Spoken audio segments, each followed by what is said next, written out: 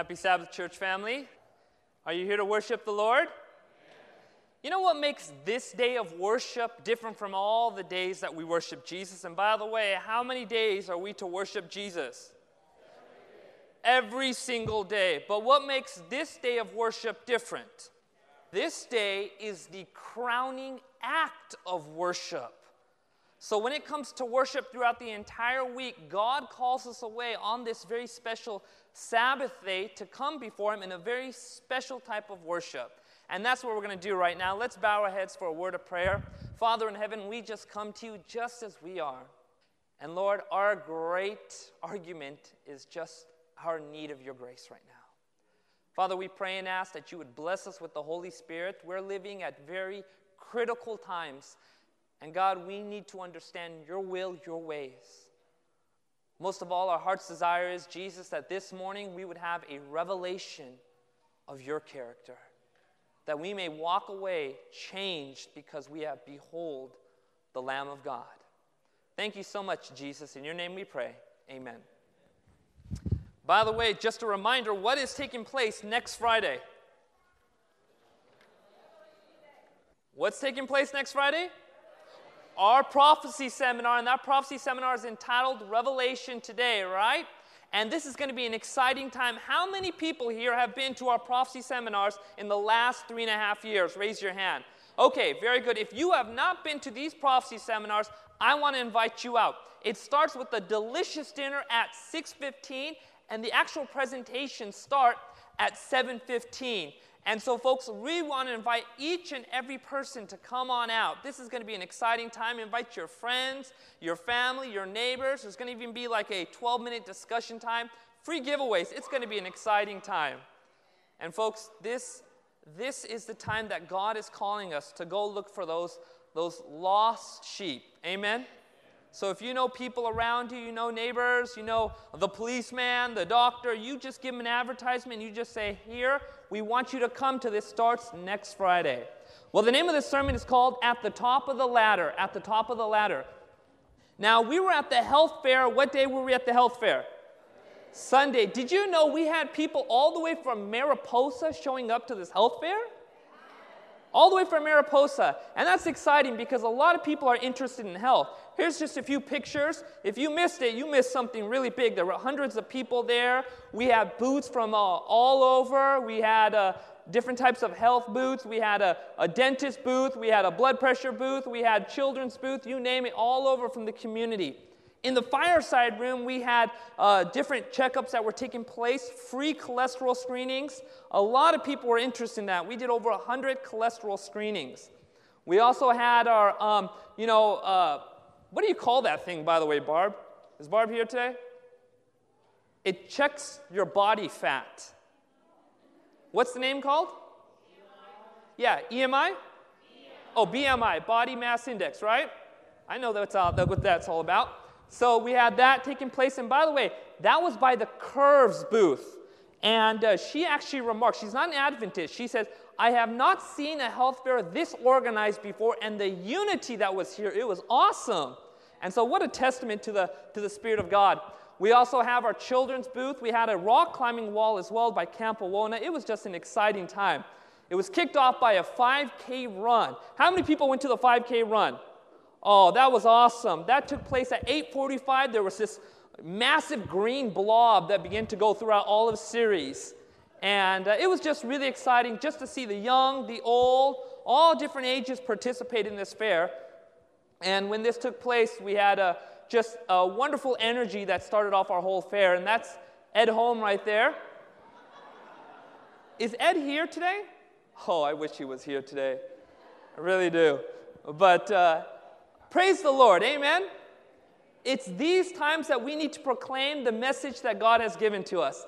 And our health message is an opening door to many people. You know, like I said, about 15, 20 years ago, people used to object to the health message and say things like, well, that was done away without the cross and all sorts of things. Now when you bring up the health message, it's something so attractive that people say, we want to know more about it. Because people are interested in health, amen? And this is the time for us to use this as a way to get people to know Jesus. Well, we're going to start off with a very interesting passage of Scripture. Take your Bible. Let's go to Genesis chapter 28. We're going to Genesis chapter 28, and we're going to study the story of Jacob. Study the story of what? Of who? Jacob. That's exactly right. Genesis chapter 28. And if you're there, go ahead and say amen. Now, Jacob was a very interesting patriarch in the Scriptures. He was a man who was not perfect. Amen?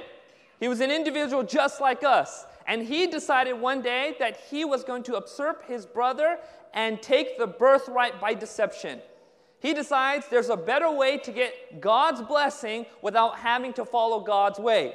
Unfortunately, it ends up with his brother wanting to kill him, a disunity in the tribe, and all sorts of things taking place. Jacob made some really, really bad decisions. In fact, because of his initial deception that took place, throughout the rest of his life, he was deceived over and over and over again. By Laban, by his own children, you name it. His whole life had been a life of deception, and it took place because of his initial deception. And so Jacob was a man who, after he had caused the problems in the tribe, in the camp, he was sent away. He was sent away to go find a wife.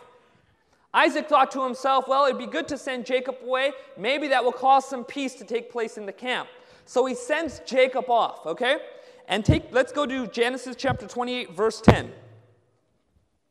Okay, Genesis chapter 28. Take a good look at verse 10. Now Jacob went out from Beersheba and went towards Haran.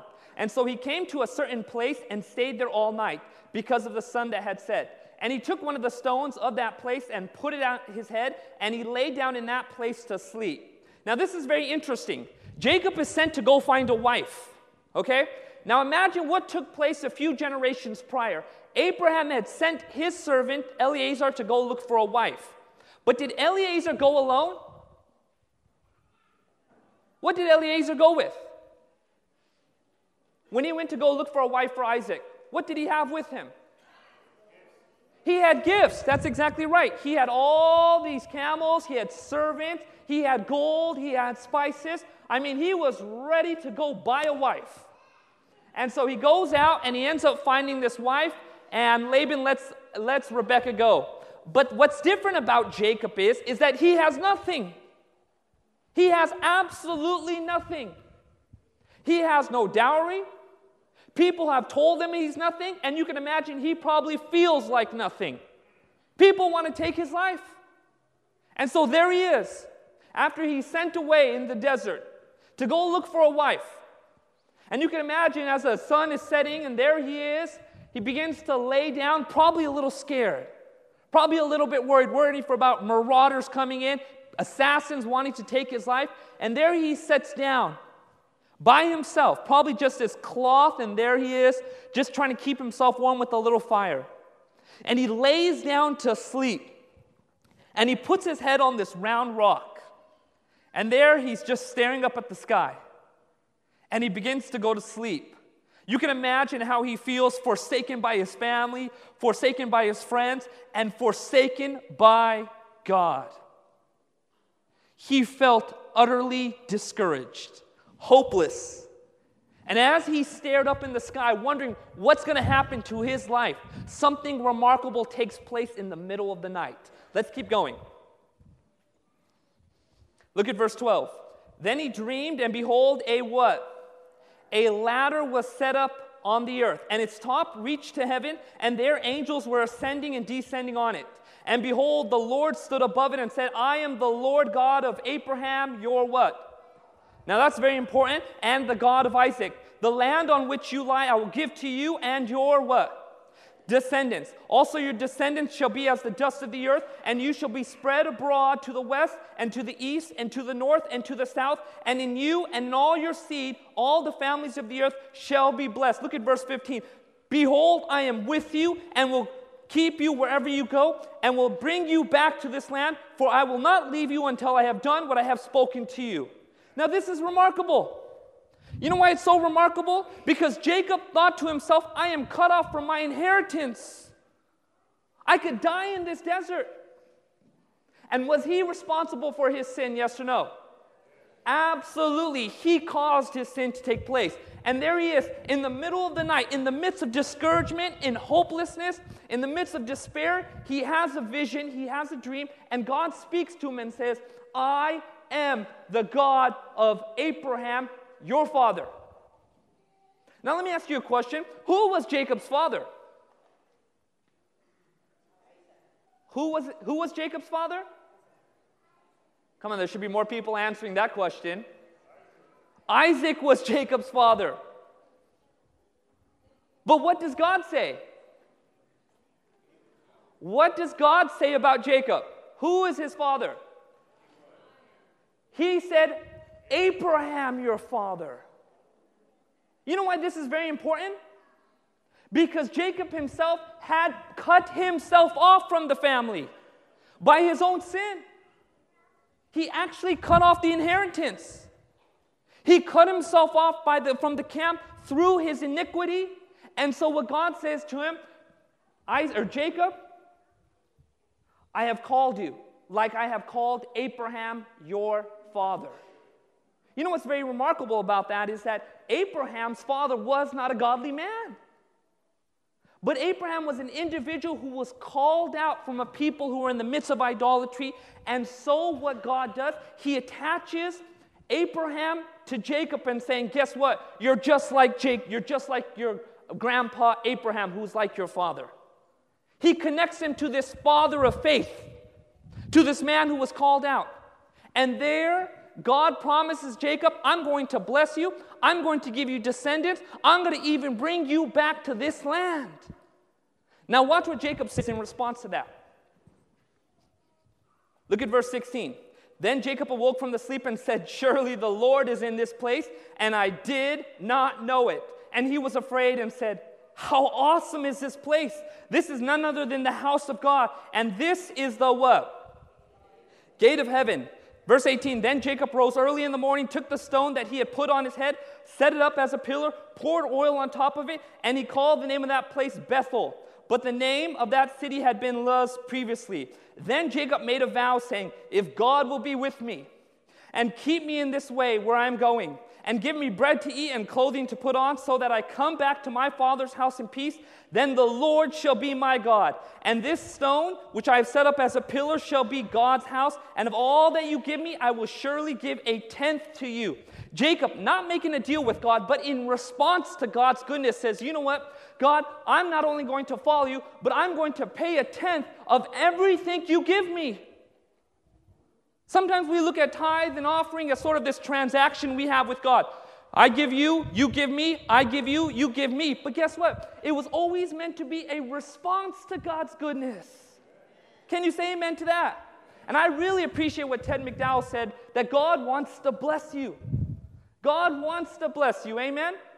And so when you're faithful in these little things, God promises very special blessing, but it should be based upon our response to what God has done. Amen? And so Jacob decides this, that I'm going to follow God, that I'm going to be faithful to God, and I'm going to pay my tithe like I should be. This was something so remarkable. You know what's very interesting about this? And I always share this because I like sharing my journey, how I come to sermons and understand things. Because I really believe God leads in that. So up to this morning, I was planning to preach on this topic, and then I was going to head towards Peter's ladder. Does anybody know what Peter's ladder is? Raise your hand. It's based upon 2 Peter chapter 1, where God actually describes through the Holy Spirit speaking through Peter the steps of sanctification. It was actually Ellen White's one of her favorite subjects to preach on. And what she does, she actually connects Jacob's ladder to Peter's ladder. What Jacob saw on that night of discouragement was a way to heaven. He saw Jesus Christ, essentially. And what Peter describes is the components that make up the character of Christ. I was bent on preaching this sermon to you guys this morning. Until after I joined the prayer team around 5:30, I started feeling very impressed, almost driven to another topic. Because I believe that God knows better than me what needs to be spoken in this church. Amen? Everybody take your Bible. Let's go to Leviticus chapter 22, verses 1 to 3. These are all the laws here given to the Israelites. They had just come out of slavery. So you can imagine this people, they were uneducated. They were individuals who did not know any type of civilized behavior. God had to give them even very minute commands to teach them things like sanitation. He said that when you go to the bathroom, bury it. He would say things like, if your neighbor's cow runs away, go bring it back. Now, why would he say that? Because the Israelites were so far gone from their humanity and just simple, intelligent, common sense things that God had to restore the nobility of Israel by giving them commands and statutes and ordinances. And so what you find in the first 5 books of the Bible, the books of Moses, you find God trying to restore Israel to a nation. Can you say amen to that? But what's remarkable is this, that within all the little laws and all the things that God spoke, he gave a warning. Now you came into this church service thinking to yourself, I just really want to be encouraged. I don't want to be warned today, right? Don't you love it in Adventist churches? You can go to Adventist churches and always be warned about something, right? Well, I promise you this, not only will you be warned, but you will be tremendously blessed. Okay, let's find out a specific law that God had written. Go to Leviticus chapter 22. Watch what the Bible says. Then the Lord spoke to Moses, saying, speak to Aaron and his sons, and then separate themselves from the holy things, speak to Aaron and his sons that they separate themselves from the holy things of the children of Israel, that they do not profane my holy name by what they dedicate to me. I am the Lord. Look at verse 3. Say to them, whoever of all your descendants throughout your generations, whoever goes near the holy things which the children of Israel dedicate to the Lord, while he has uncleanness upon him, that person shall be, what is the next 2 words? Cut off. From my presence, I am the Lord. Now, what you find in this passage, and you find throughout the 5 books of Moses, you find that phrase, cut off, appearing over and over and over again. This isn't some type of social rectifying that takes place when you commit a sin. If you steal from somebody, you repay back to them, the Bible teaches in the first 5 books of Moses, an eye for an eye. But there were certain sins in Israel that when they were committed, there was nothing you could do about it. You were guilty. In fact, that word, that phrase, cut off, appears over 12 times, I believe almost 14 times actually, throughout the first 5 books of Moses. And what it describes is a divine penalty that takes place when people transgress the law. It's something where God himself begins to hold them accountable for what they have done. And so God is giving very express commands to the Levites, to the priests, and he says, you need to follow my way. You need to do the things that are right. You don't need to be unclean. When you come before my presence, make sure you're not doing those things the rest of the Israelites are doing. And if you transgress my law, he says, you will be cut off. Very strong warning. But it's not so much the warning we're going to hone in on, it's what was the consequence. God told the children of Israel, if you don't show up on the Day of Atonement to the tent, you will be cut off.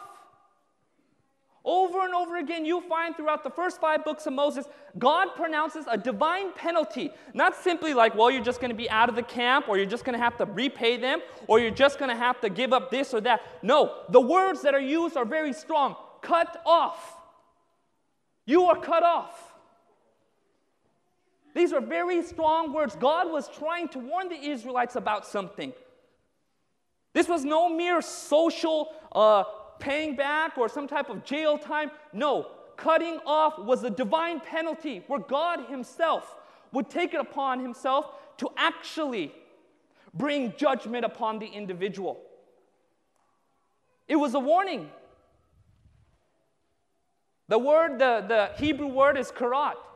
Actually, Roy Gaines in his New Testament or NIV commentary, actually he's a theologian from Andrews, he talks about the word cut off, and he says that this word is still trying to be understood by many scholars. We think we have an idea of what it actually means. In fact, when you read the Andrews Study Bible, Leviticus chapter 13 talks about this too.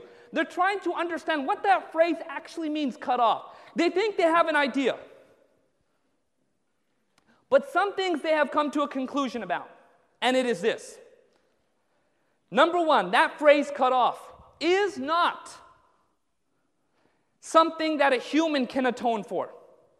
It is not something they can pay back. It is a divine penalty. In addition to that, there was a consequence. Now pay attention to this. That your lineage would be affected by the sin. Do you know what I mean by that? Your lineage? Your family.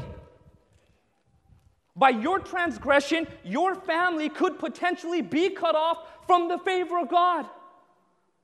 Now, if you're starting to feel the heaviness and the pressure right now and still wondering to yourself, why did I come to series today? Folks, I promise you need to hang on. I promise you will be blessed. But pay attention to this. This was a divine penalty where God himself would actually bring about a certain penalty or judgment to the individuals who violated the law. It was not something that these people could just pay back. It was not some action they could do. When that phrase cut off was applied, it was something where God was saying to them, I am being very serious with you right now. And so he says it over and over again. Now, why is this remarkable?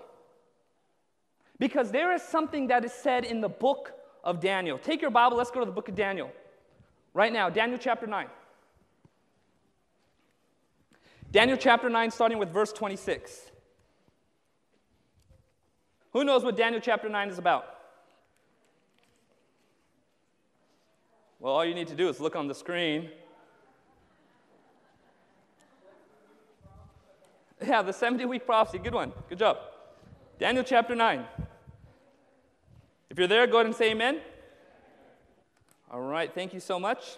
And what you find in Daniel chapter 9 is the 70-week prophecy. By the way, all our doctrines that we teach, they're designed to do one thing, to uphold the beauty of the cross of Calvary. Can you say amen to that? So I come across a lot of Seventh-day Adventists who say, don't preach doctrine.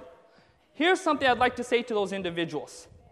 You need to hear that doctrine in the light of Calvary. You will absolutely love that teaching. Amen?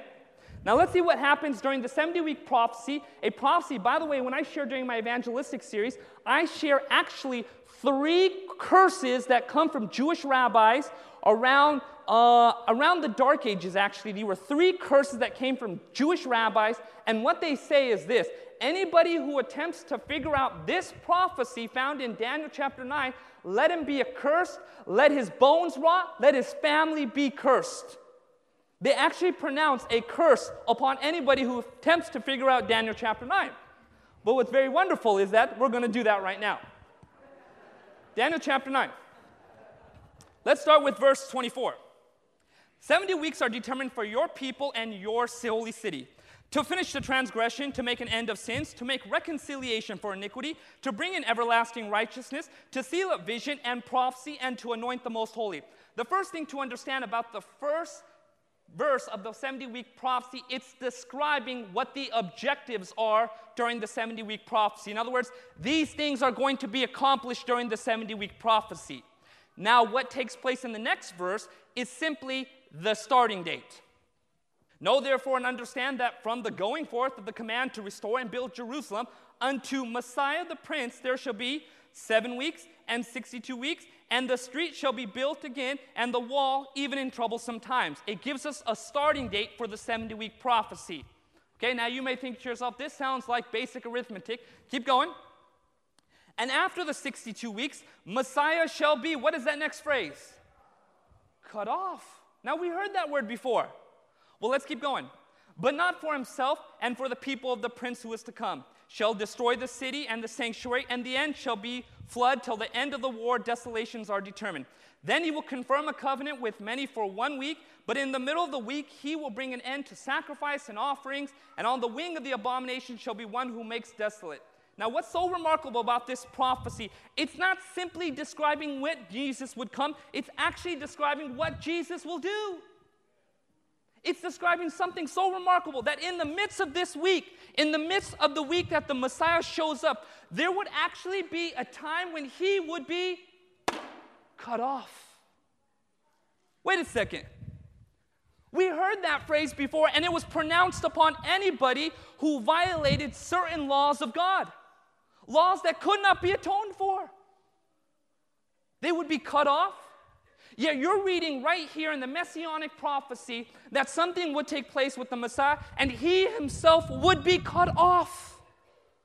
A divine penalty would be placed upon the Messiah? That's exactly right.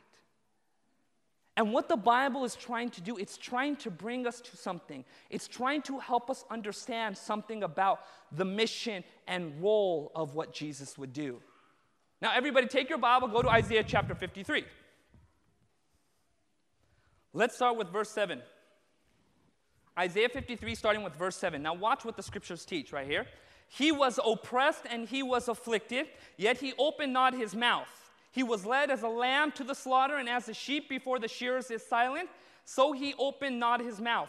He was taken from prison and from judgment, and who will declare his generation? For he was, what's that next word? Phrase, cut off. For he was what? Cut off. From where? From the land of the living. Look, the Bible doesn't simply just teach, well, he just died. It actually uses that same phrase that was used in the Old Testament to describe a divine penalty, a judgment that would come from God himself upon the wicked. But the Bible says something very interesting. It teaches that the Messiah himself would face the same divine penalty. But then it says, not for himself, but for who? Us. Now we're going to bring it in a little bit closer now. Do you know why assurance of salvation is important to us? Do you know why assurance of justification is so important to us? Do you know why it's important to have confidence that you are in a saving relationship with Jesus, even as you are? You know why it's very important to say, I do love Jesus and he loves me. You know why that's very important to actually have an assurance that God loves you? Because of this reason. When Jesus was on the cross of Calvary, as he was there on that cross, and he was facing that divine penalty, that's your sin, that's my sin, the Bible says he became sin for us. And the Bible teaches something so remarkable that this divine penalty was placed upon Christ. And Ellen White actually elaborates, and look what she says. It's so remarkable. When Jesus was on the cross, faith and hope trembled as in his expiring agonies. I said that wrong, spelled that wrong. In his expiring agonies of Christ, because God removed the what? Assurance he had hitherto given his beloved Son of his approbation and acceptance. Now, how many people were blown away by that? Raise your hand. Okay, now most of you thought to yourself, wow, I read that before. Now, I want you to pay attention to what it's saying one more time. Ready for this? Faith in hope trembled as he was in the expiring agonies of Christ, because God removed the what? Assurance he had hitherto given his beloved Son of his approbation and acceptance. Denied even bright hope and confidence in the triumph which will be his in the future, he cries with a loud voice, Father, into thy hands I commit my spirit. You know why that's very important? Because on the cross, Jesus was a lost man. Jesus had no assurance of salvation. Do you understand why assurance is so important to us as Christians? Because Jesus had none. Do you know why it's so important to have confidence about what God is doing and his grace? Because on the cross, Jesus had none. Now, we may struggle in our walk, and we may see things like, sometimes I believe, sometimes I feel like Jesus is there, sometimes I feel like he isn't there. Folks, I want you to understand something. When Jesus was dying on that cross, and when he was facing that divine penalty of being cut off, he had no assurance of salvation. In other words, he himself did not know that he was going to be resurrected. And so easy it is for us to doubt God, don't we? To doubt that God really loves us, that he really cares for us. And sometimes when those feelings of assurance aren't there and confidence in God's goodness, all we simply do is need to look at the cross. And when we see him who had no assurance upon the cross, when we see Jesus who had no confidence except previous evidence of God's goodness, him who was on that cross, who was dying the death of the wicked. And many times we think to ourselves, yeah, the wicked, when they face judgment, that's off in the future. They're really going to get it. Folks, I want you to understand, Jesus got it. He took it upon himself. Do you have assurance in your walk with God? Do you have assurance that God's righteousness covers your sins? Do you have that assurance that when you walk out of there, you don't have to say, I'm saved, but you can sure as well say, by grace I am saved. Do you have that assurance? Do you have that assurance that God loves you and he welcomes you into his presence? Absolutely. Absolutely. This is everything to us, ladies and gentlemen. We need to understand this never before. Because when we meet people on the street and we tell them Jesus loves them, do we even have that assurance? Otherwise, what are we telling them? The happiest Christians are those who know they're in a saving relationship with Jesus. You know that? The happiest Christians are those who know that God loves them and he welcomes them always into his presence. They have assurance of the goodness of God. Those are the happiest Christians on earth. Folks, this is everything to us. You want to know why? Because he had nothing on that cross. He was cut off.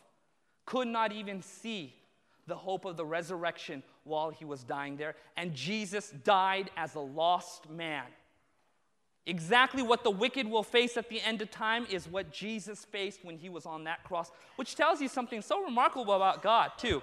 That even the punishment that God metes upon the wicked at the end of time, he's already taken upon himself. God will never do anything that he himself has not gone through. Even in destroying the wicked, the Bible says his strange act, he has placed it upon himself. He will never do anything. And by the way, the very last thing the wicked are going to see is the cross of Calvary. You know what they're going to see as they're dying in their sins and dying in that judgment? They're going to see God in heaven who went through what they're going through at that very moment. So you might have come into this church service this morning thinking to yourself, I'm not sure God really cares for me. That's exactly how Jacob felt that night. You may have come to this church service thinking to yourself, I am nothing and I feel like nothing. That's how Jacob felt that night. But when he woke up in the middle of the night, in the middle of that dream, he saw a way that had been made to heaven. The purpose of a ladder was to help you get to a higher step. And when he looked at heaven before he went to sleep, he saw a place so far away from him. But when he awoke, he saw Christ, and that a way had been made for him to enter into heaven. He saw Jesus. The unsaved have the hope of being saved because the saved became unsaved for us. Can you say amen to that? You know, Adam and Eve, they partook of that tree of knowledge of good and evil. It was a living tree, but when they ate it, they became dead. But when we look at the cross of Calvary, where knowledge of good and evil have collided, and we look at that cross, it's a dead cross. But when we partake of it, we become alive. Can you say amen to that? Folks, this is everything to us. As Seventh-day Adventist Christians, all our teachings are the platform for exalting the cross of Calvary. And when we take that into our hearts each and every single day, folks, we will be the happiest people on this earth. Amen. You want to know why the cross of Calvary is going to be the science of the redeemed for all of eternity? Because infinite love was manifested there. Amen. Look what Ellen White says right here. His dying love manifested in Calvary is the sinner's assurance of what? Acceptance, peace, and love. Teach these things in the simplest form that the sin-darkened souls may see light shining from the cross of Calvary. You might have come into this room today like Jacob, hopeless, despairing, and thinking to yourself that there is no more purpose for you, and that your lineage may be cut off, that your whole family has been affected by you. That's how Jacob felt. But when he looked at that cross, when he looked at that ladder, you know what he saw? He saw hope again. And folks, I want to plead with you today, because you may be somebody who's come today in church service looking for some hope. And I want to let you guys know there is hope found in the cross of Calvary. Amen? You may be somebody today who is struggling, even doubting the goodness of God. You've come to the right place this morning. All you need to do is look at the cross of Calvary. Amen? You might be somebody who wants to experience the love of God like never before, to behold Him in His beauty. All you need to do is look at the cross of Calvary. Folks, today is the day that Jesus is calling you to look deeper and ever so much deeper into where love was manifested 2,000 years ago. Amen, church family? Let's bow our heads for a word of prayer. Father in heaven,